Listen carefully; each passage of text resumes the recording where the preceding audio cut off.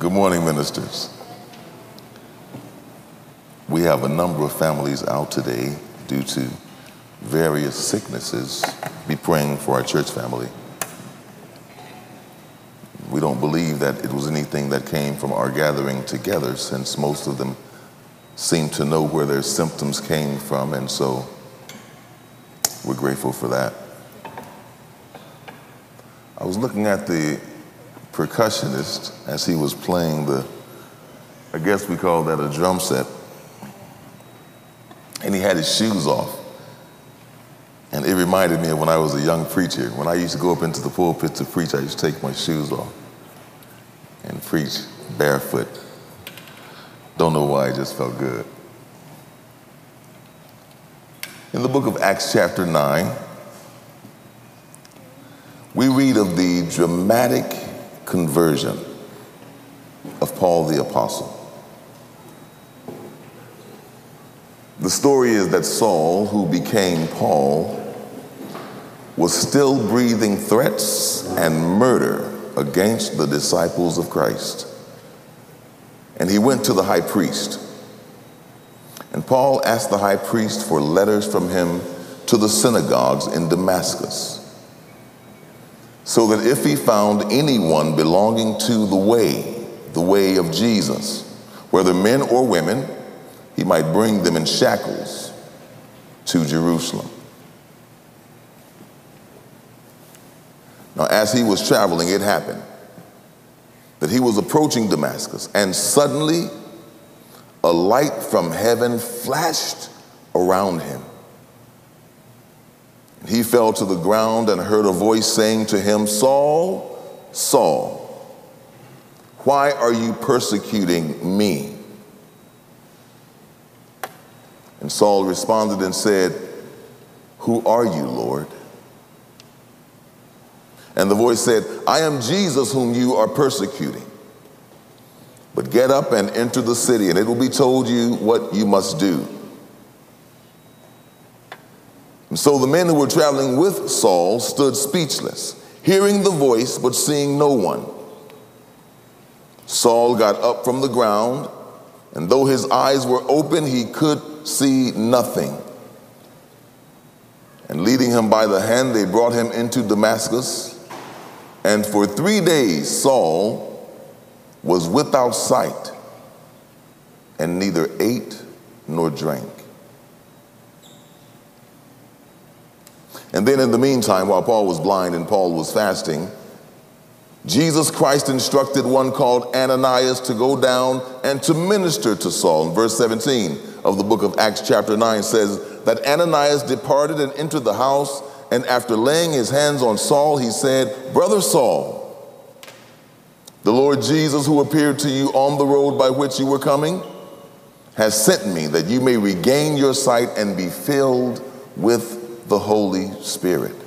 And immediately something like fish scales fell from Saul's eyes, and he regained his sight, and he got up and was baptized. What a dramatic conversion. How often do you imagine Paul pondered this episode throughout the rest of his life?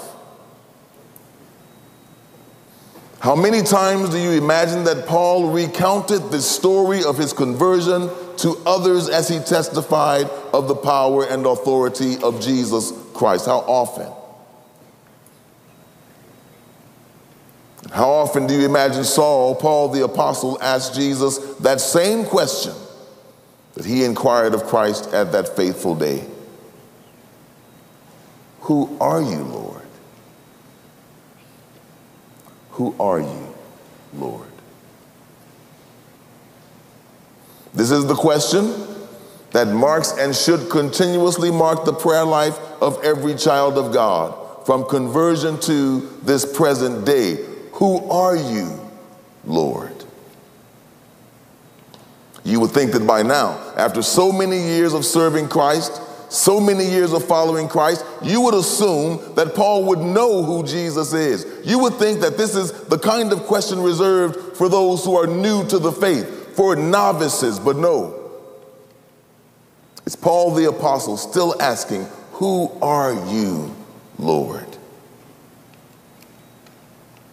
Jesus Christ disclosed his person to Paul on that road to Damascus. But the brilliance and the light of Christ's appearance blinded Paul, so that Paul never really got a good look at who Jesus is. He never got the chance to ask any follow-up questions or to talk with Jesus at length. Christ appeared, Paul was blinded. He was blind to the appearance of Christ, but he heard God's voice. He couldn't see God, but he felt the Lord dismount him from his stallion. He heard Christ, he felt Christ, but he didn't see Christ. He didn't truly know Christ. Even though Jesus introduced himself to Paul, Paul could still genuinely testify over 14 years later that he still doesn't know Christ very well. And this becomes the primary lesson that Paul passes along to the saints at the church in Philippi in our text today. Paul's heart cry becomes the hallmark and the first mission for every child of God: to know Jesus. Just like so many millions of people dropped everything this past week, running to get their ticket, hoping that they would win the Mega Millions jackpot, $1.28 billion, I know. People drop everything to get their tickets, to stand in long lines at their opportunity to win big. Coincidentally, somebody in Illinois was the only winner. People dropped everything. Some people left work early. Some people failed to go and pick up their children from daycare, going to get their ticket, going to get their chance. Paul the apostle dropped everything to grab hold of Jesus Christ. Paul emptied his life of all of its meaning. Paul deemed his personal endeavors and ambitions of far inferior consequence to this one singular goal: to know Jesus. And it is my prayer today that as we consider Paul's quest, that maybe you and I will hear Paul's words and we can hear the groaning that also haunts our own souls. And that you and I will be encouraged to believe that though we have come to know Jesus somewhat, there is still so much more to know of him. Still so much to come to understand. That you might be encouraged to believe that knowing Jesus Christ better is a real possibility, and that it is Christ's desire for you to draw closer and to drink more deeply from the well of his goodness, the well of his glory, the well of his grace. Paul cries in the book of Philippians chapter 3 verse 10, that I may know him. That's all I want to do. That's all my life is about, Paul says. I'm not looking for religion. I'm not searching for myself. I'm not searching for my own meaning. I want to know who Jesus Christ is and what Jesus Christ means. Furthermore, I want to know what it is like to be Christ. Hold on to your seat with that one. I want to know what it feels like to be Christ. That's what Paul is saying. The knowledge Paul speaks of here is not a head knowledge. It is not a conceptual or a theoretical knowledge. The word knowledge here is translated as to be an intimate acquaintance, a genuine and a deep recognition of the face of Jesus Christ.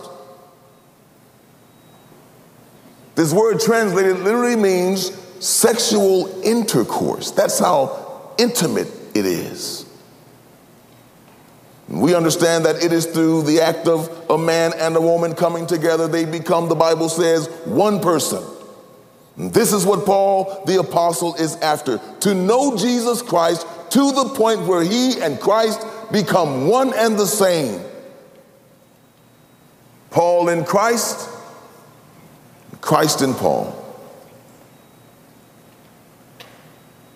By the way, that's what Jesus Christ prayed for us. In the book of John, chapter 17, verse 22, where he prays to the Father and he says, the glory which you have given to me, I also have given to them, so that they may be one, just as we are one. I in them and you in me, so that we may be one. Oneness. That's what Jesus Christ has in store for all of us, has in mind for each one of us, that we would become one with him.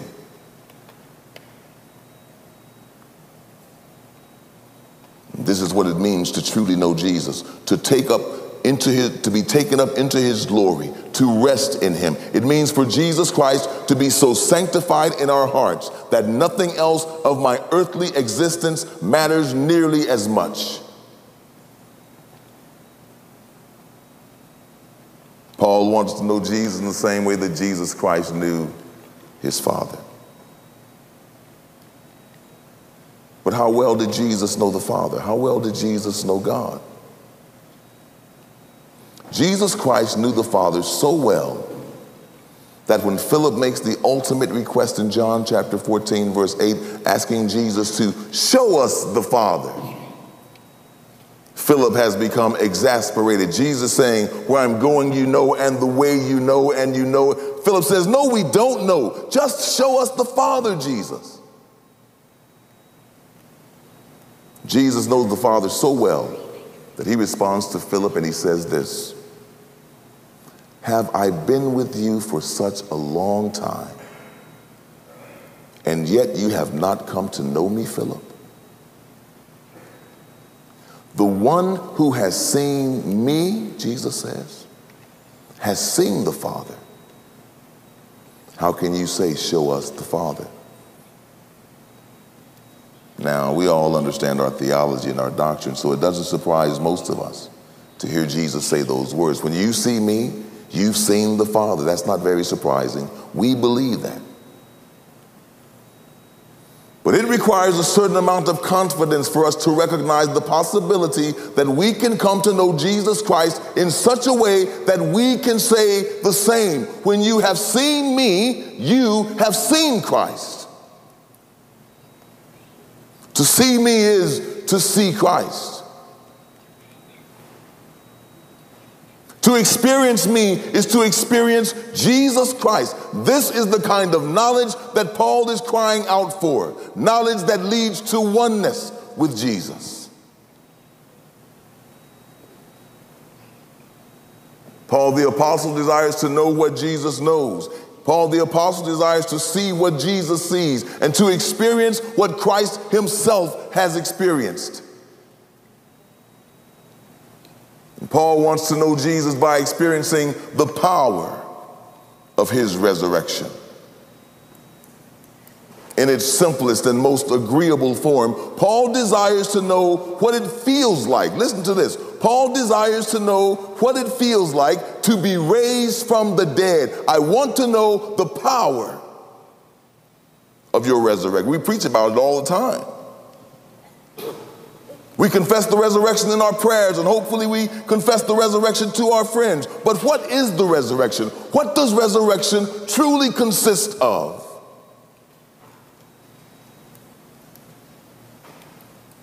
When I'm at home cutting on my computer, I push that little button and I sit there and wait. Maybe it's just that my computer is old, but my computer takes about 4 to 6 minutes to actually come on. It just sits there booting and booting and booting. And often I'm sitting there looking at my computer, tapping my foot, thinking, what does it have to do to come on? If I press the button on the television, it just comes on. I don't have to wait for anything. Why does my computer have to go through this process? And what does that process entail? I don't know. That's what Paul is saying. I understand, Jesus, that you raised physically and bodily from the dead, but what did that process entail? I want to understand the power of the resurrection. I want to experience this power. Paul wants to know the process of resurrection, and he wants to know it intimately, personally, and thoroughly. But death and suffering must always precede resurrection. And this becomes the rub for many believers. Because one cannot truly come to know the power of Jesus Christ's resurrection until she completely dies to herself. That's the rub. Paul wants to know Jesus Christ and the power of his resurrection through, he says, through the fellowship of his sufferings, being conformed to his death.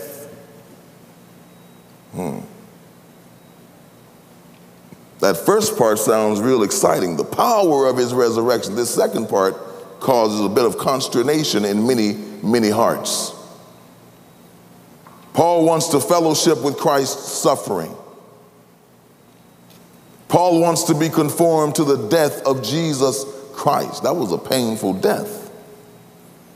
That was a troubling experience, and Paul is saying that he voluntarily wants to enlist to experience that suffering, to be conformed to that death. Because Paul knows that without death, there is no rising from the dead. Paul wants to live in resurrection power as Jesus lives. And so Paul recognized that he has to die to this present life as Jesus died. Now, Paul is not suicidal here. We're not talking about that. Paul is not desiring to die a physical death, even though eventually he and we will. But for the sake of Jesus Christ, Paul wants to go through the process of death while he yet lives.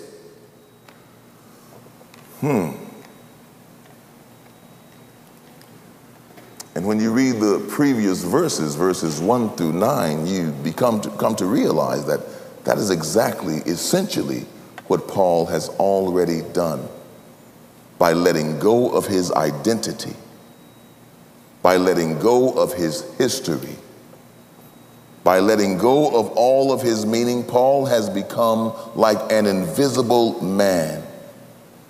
He has discarded every marker that identified him, every sign that made him who he was.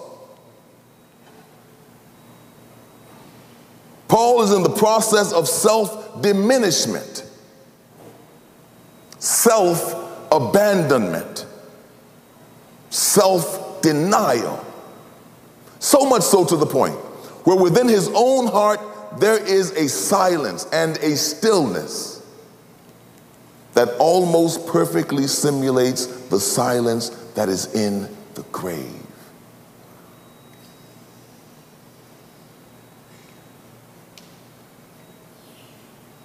How silent is the grave? Have you ever thought about that? If you've ever buried a loved one, I'm sure you've had that thought cross your mind. What is it like to have dirt thrown over you in the darkness? How silent is the grave?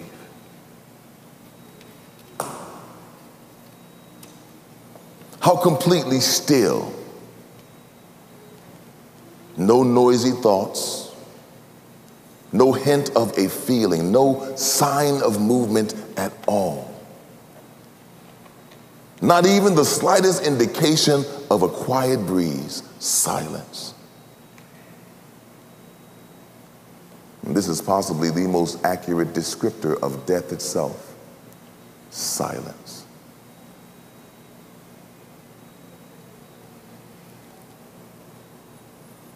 Silence and stillness. And it is only through this silence and stillness that one can come to know Jesus Christ intimately.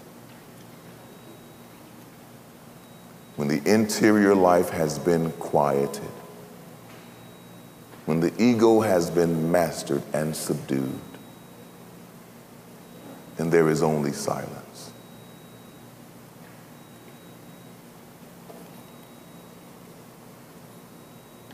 And what precedes this death is a suffering that is akin to the sufferings of Jesus Christ. Paul is in prison. And Paul has voluntarily undergone this sort of self-demise. And he's now being silenced by the world, locked away in a cage. Most of us will never know what it feels like to be silenced by the world. But all of us, as many of us as truly desire to know Jesus, we have, we will, or we are experiencing that voluntary annihilation. That voluntary burning down of the idol we call ourselves.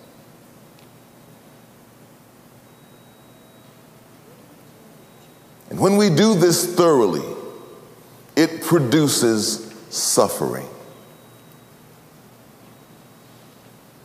It becomes the true challenge of the Christian faith and life, a challenge that often we fail to accept: self-annihilation, self-diminishment.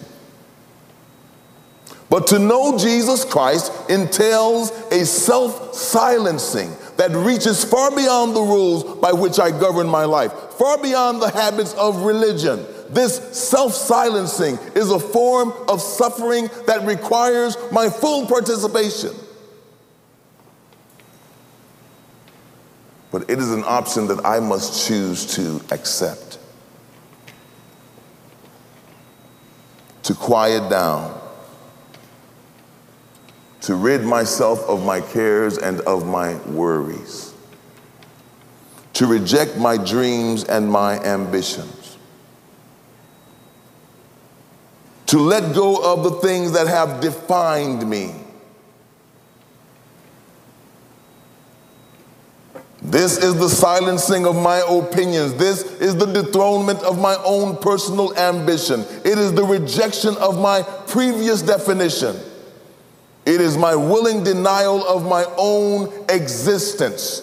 Say it again. It is my willing denial of my own existence.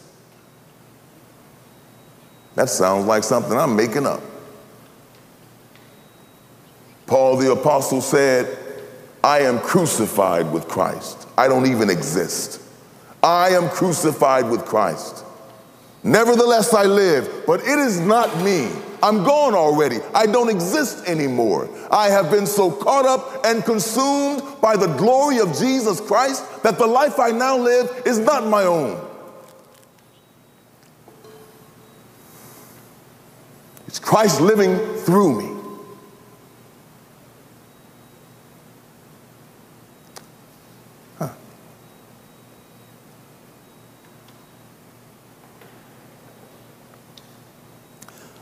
Paul says, I want to know him and the power of his resurrection and the fellowship of his sufferings, if somehow I may attain to the resurrection from the dead. And this is what Paul surmises, that if I give up everything that I am and allow myself to become dead for all intents and purposes, God will see me in the grave of my own making. And just like he did Jesus, God will cause me to rise again.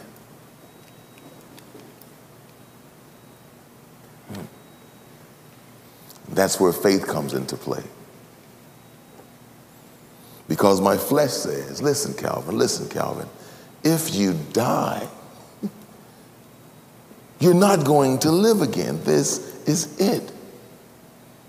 If you die, if you deny yourself, Calvin, if you self-annihilate, you will live the rest of your life in limbo. having no real enjoyment, finding no real pleasure in this life or in this world. Don't do it, Calvin. That will be a horrible end for you. That's what the flesh says.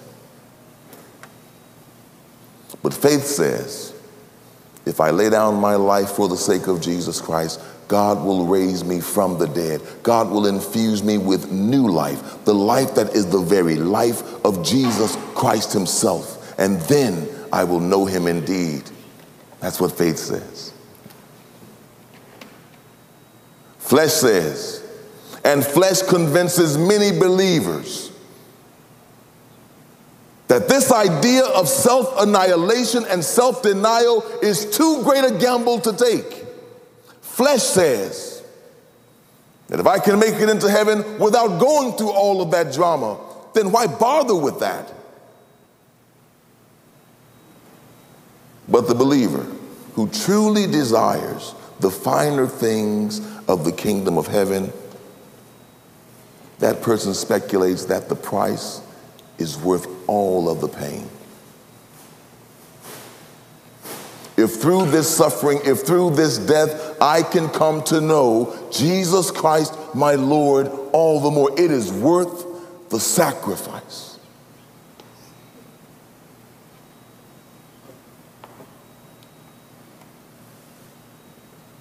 It becomes then, brothers and sisters, it becomes a matter of values and of priorities.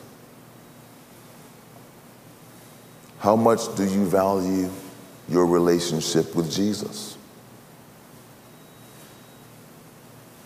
What is knowing Jesus Christ worth to you? What price are you willing to pay to get to know Jesus Christ in this more intimate way, the way of oneness? What are you willing to sacrifice?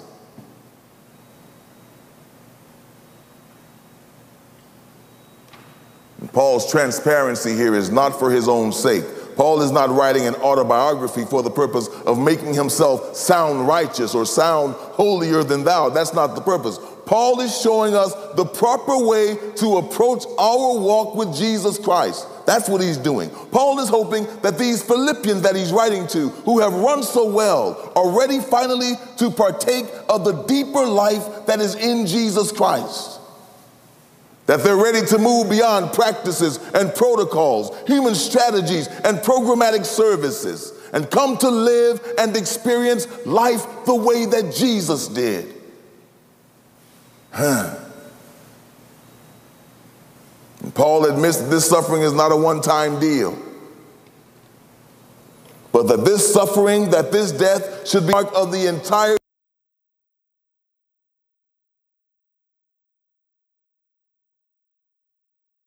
it. Not that I have already become perfect. Paul was not perfect, even after writing the majority of the New Testament. Paul was not perfect even after fighting with lions in Ephesus, not even after being stoned and dragged outside of the city as dead. No, Paul still says, I am still not perfect. There is yet more of Jesus Christ to know. There is yet more of Jesus Christ to experience, which has to mean that there remains yet more for me to suffer. Listen. Each step, each rung up the ladder that leads to oneness with Jesus Christ is only achieved, brothers and sisters, by way of suffering. And each step requires new commitment to finding the answer to our ultimate question, who are you, Lord? And for this cause, despite the price that we have to pay, despite the price that Paul has to pay, he continues to press on. He says, but I press on, if I may also take hold of that for which I was even taken hold of by Jesus Christ. It's like a game of cat and mouse. Paul is riding on the road to Damascus, and Jesus comes up behind him and taps him on the shoulder. Paul falls from his horse and he goes blind. He's looking around and he doesn't see anything, just a bright, bright light, and he can't distinguish anything. And the voice speaks and says, Saul, why are you persecuting me? Who are you, Lord? He goes 3 days into a house. He's fasting. He's not eating. He's not drinking. He's pretty much traumatized, you can imagine. If you get knocked off a horse by something invisible and you're blinded by light, you're probably going to be just a little traumatized. And so here he sits for 3 days, unable to eat, unable to drink. This experience has blown his mind. Then Ananias comes and says, Paul, Jesus sent me to heal you and to baptize you. And the fish scales fall from his eyes. Paul is not looking for Ananias. Paul is looking for that voice. Where is he? Hold on, Paul. Now he's invisible. You can't. No. He came and he knocked me off the horse and I saw him. No, Paul. You can't see God, Paul. It's not like that. No, I saw him. He came and the rest of his life, so dramatic was his conversion that the rest of his life he spent trying to see the one who touched him first. Somebody touched me.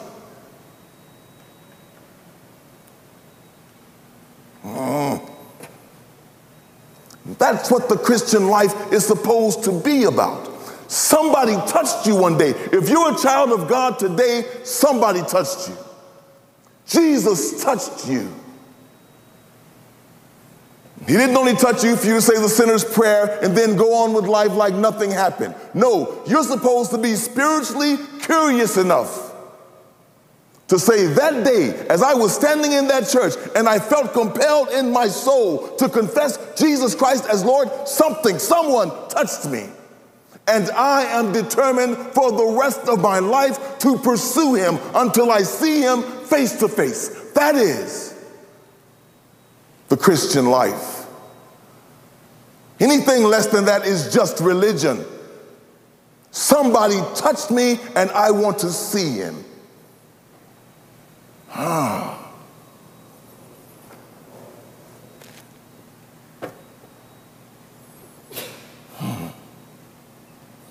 Brothers and sisters, this is it. It doesn't get any deeper than this. It doesn't get any bigger than this. It doesn't get any better than this. This is to be the pursuit of every child of God.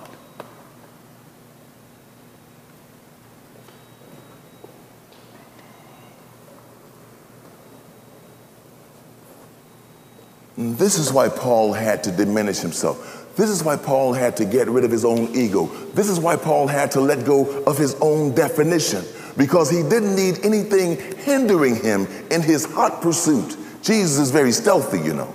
He's very quick. Now you see him, now you don't.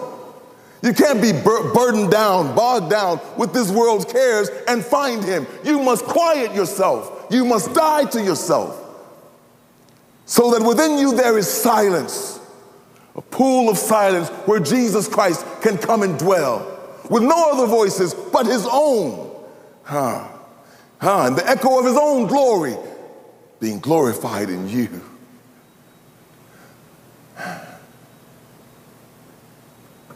Jesus doesn't want to speak in my soul when I'm so busy talking all the time, when I'm so busy judging all the time, when I'm so busy giving my opinions all the time. I'm too cluttered with my own thoughts. Jesus says, die to yourself, die to your thoughts, die to your opinions, and let me speak. And what you'll find is when you let Jesus speak, man, oh man,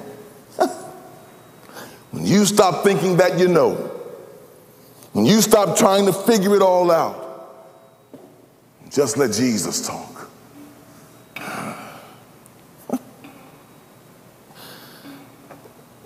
Now, Paul is in prison. Let me just say this. Paul is in prison. Paul is not doing a Bible study. Paul is not surrounded by the saints. Paul doesn't belong to any particular church home. Paul is not out evangelizing. He's in prison. He's stuck. So when Paul says, I want to know him and the power of his resurrection, there's nothing in particular religious that he's doing to get to know him better. The only thing Paul can possibly be doing is being still, knowing that he is God. Stillness. Prison was good for him. Prison was good for him. Sometimes God has to stop you so that you can be still.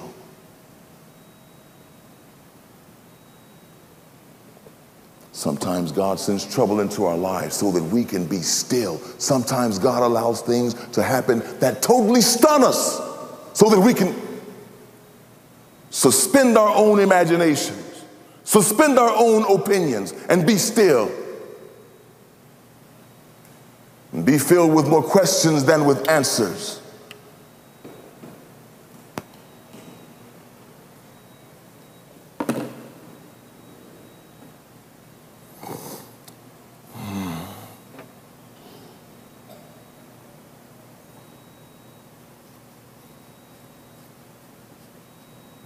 Paul wants to have an intimate relationship with Jesus Christ.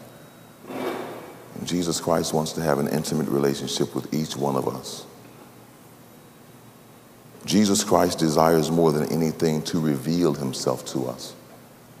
And the vehicle of his self-revelation is my suffering and my self-annihilation. And the question or the challenge the Holy Spirit would put to each of us this morning is simply this: how badly do you want to know Jesus? How badly do you want to know Jesus?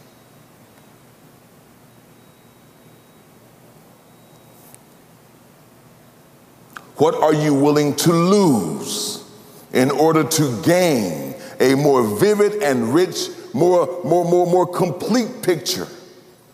What are you willing to give up? What are you willing to let go of? Or do you think you've already achieved a sufficient vision of Christ? Have you become comfortable in your faith? Have you become distracted by the cares of this world? Are you satisfied with what you have come to know of him? If so, allow Paul the Apostle this morning to introduce you to the finer things. What you know is not enough. What you've come to understand of Jesus Christ is not enough. Let Paul introduce you to the finer things.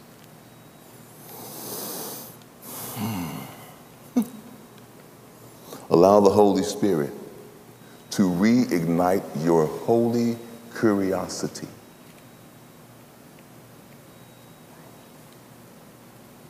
Allow the Holy Spirit to reignite your holy appetite for things that are above. Allow him to change your focus from looking at this world or trying to find satisfaction in this world, in your family, in your job, through your church. And that you might refocus your attention on Jesus Christ alone. Make him the center of your vision, the center of your focus, the center of your desire. Paul says, brothers and sisters, I do not regard myself as having taken hold of it yet. Yet, he says, not yet. But one thing I do, forgetting what lies behind and reaching forward to what lies ahead. Paul is leaving the past behind, every past victory, every past spiritual achievement, both before and even after conversion. Every day for Paul is a new day. And every day requires again that Paul voluntarily relieve himself, of his thoughts, of his opinions. Every day requires that Paul once again abandon himself so that he can press on without the encumbrance and without the obstacles of his own making. He Each morning, Paul the apostle clears the spiritual deck once again, and like a newborn baby cries out, Abba, Father. Like a newborn baby. Every day is a new race. And it is a race that Paul and we are determined to win. I press on toward the goal for the prize of the upward call of God in Christ Jesus. And you know what? That was Paul's only goal in life. There was no competing interest.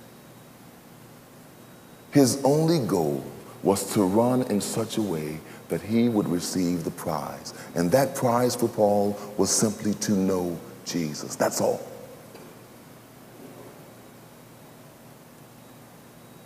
Therefore, Paul concludes, all who are mature.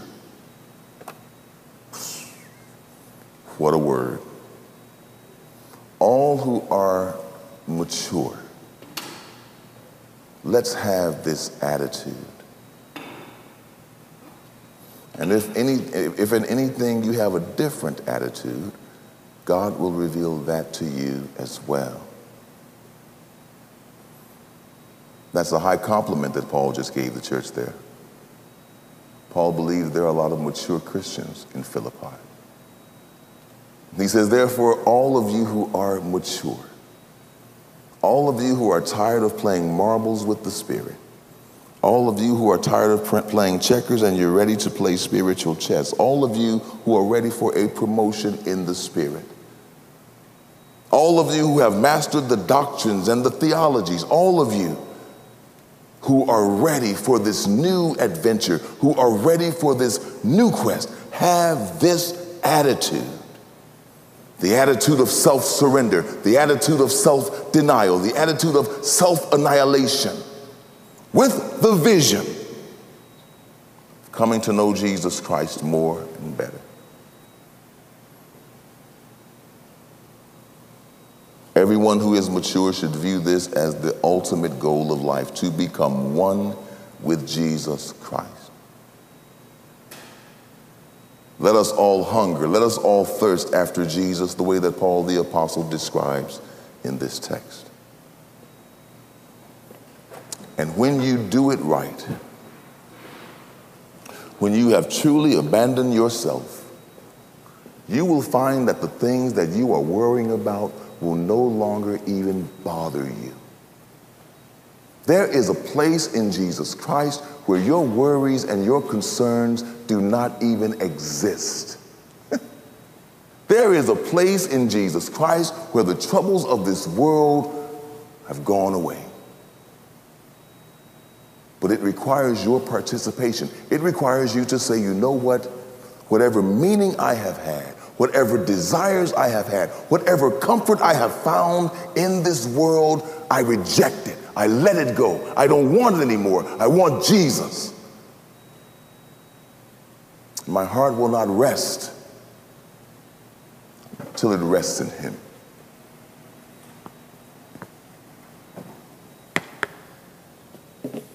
Now that is some meat for you. That should make most of us realize that this life that we're living, and we're calling it Christianity, and we're calling it this, that should make most of us realize that many of us are very far from actually doing Christianity the right way. We think too much, we worry too much, we talk too much, we judge too much, we do too much. And there is no silence within us. There is no dying going on within us.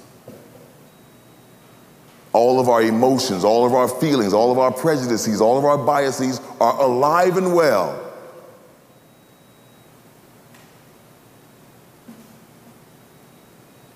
I've been saying this for years to us. I'll continue to say it. That we have come to the wall, and Christ is saying it is time for you to make a choice. Either you're going to stay here, twiddling your thumbs, your spiritual thumbs, going through the motions, always frustrated and depressed and filled with anxiety, or you're going to finally let go Let go of your ego. Let go of your worry. Let go of your fear. Turn your back on your own self, and I will find you.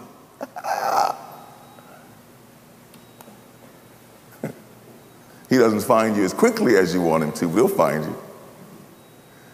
You have to stay there in that place of limbo, kind of off balance for a while, but he'll find you. If you let go and you just walk off the cliff, don't worry, he's going to catch you. You're not going to be like the road runner. The road runner has to get to the cliff and runs off the cliff and pew! No, you're not going to. When you walk off the cliff, he's going to catch you. When by faith you walk away from yourself. I gotta say that again. When by faith you walk away from yourself, from your history, from your family, from your ideas and your opinions, when you walk away from you, in pursuit of Jesus, you will find him. You will not find him doing it your own way. You will not find him following your own opinion. You will only find him when you let go and let God.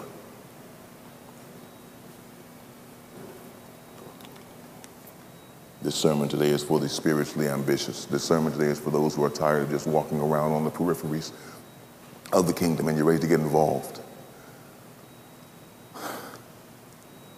You're ready to become one with him, to merge with him. Now, I'm not talking about my imagination, to merge with Christ, to experience the oneness of being in Christ. If you haven't experienced that, just know that it's out there. And the only thing that keeps you from experiencing it is your own self and your unwillingness to let go. Let's pray. Our Father and our God, what a tall order. But how exciting it is to know that right now, even right now, you are in hot pursuit of me. It is my prayer, it is our prayer today, that by your Holy Spirit you would shine a light into our hearts, into our minds, into our souls, and that you, as the scripture has said, will show us those things that are hindering us from being in hot pursuit of Jesus Christ alone.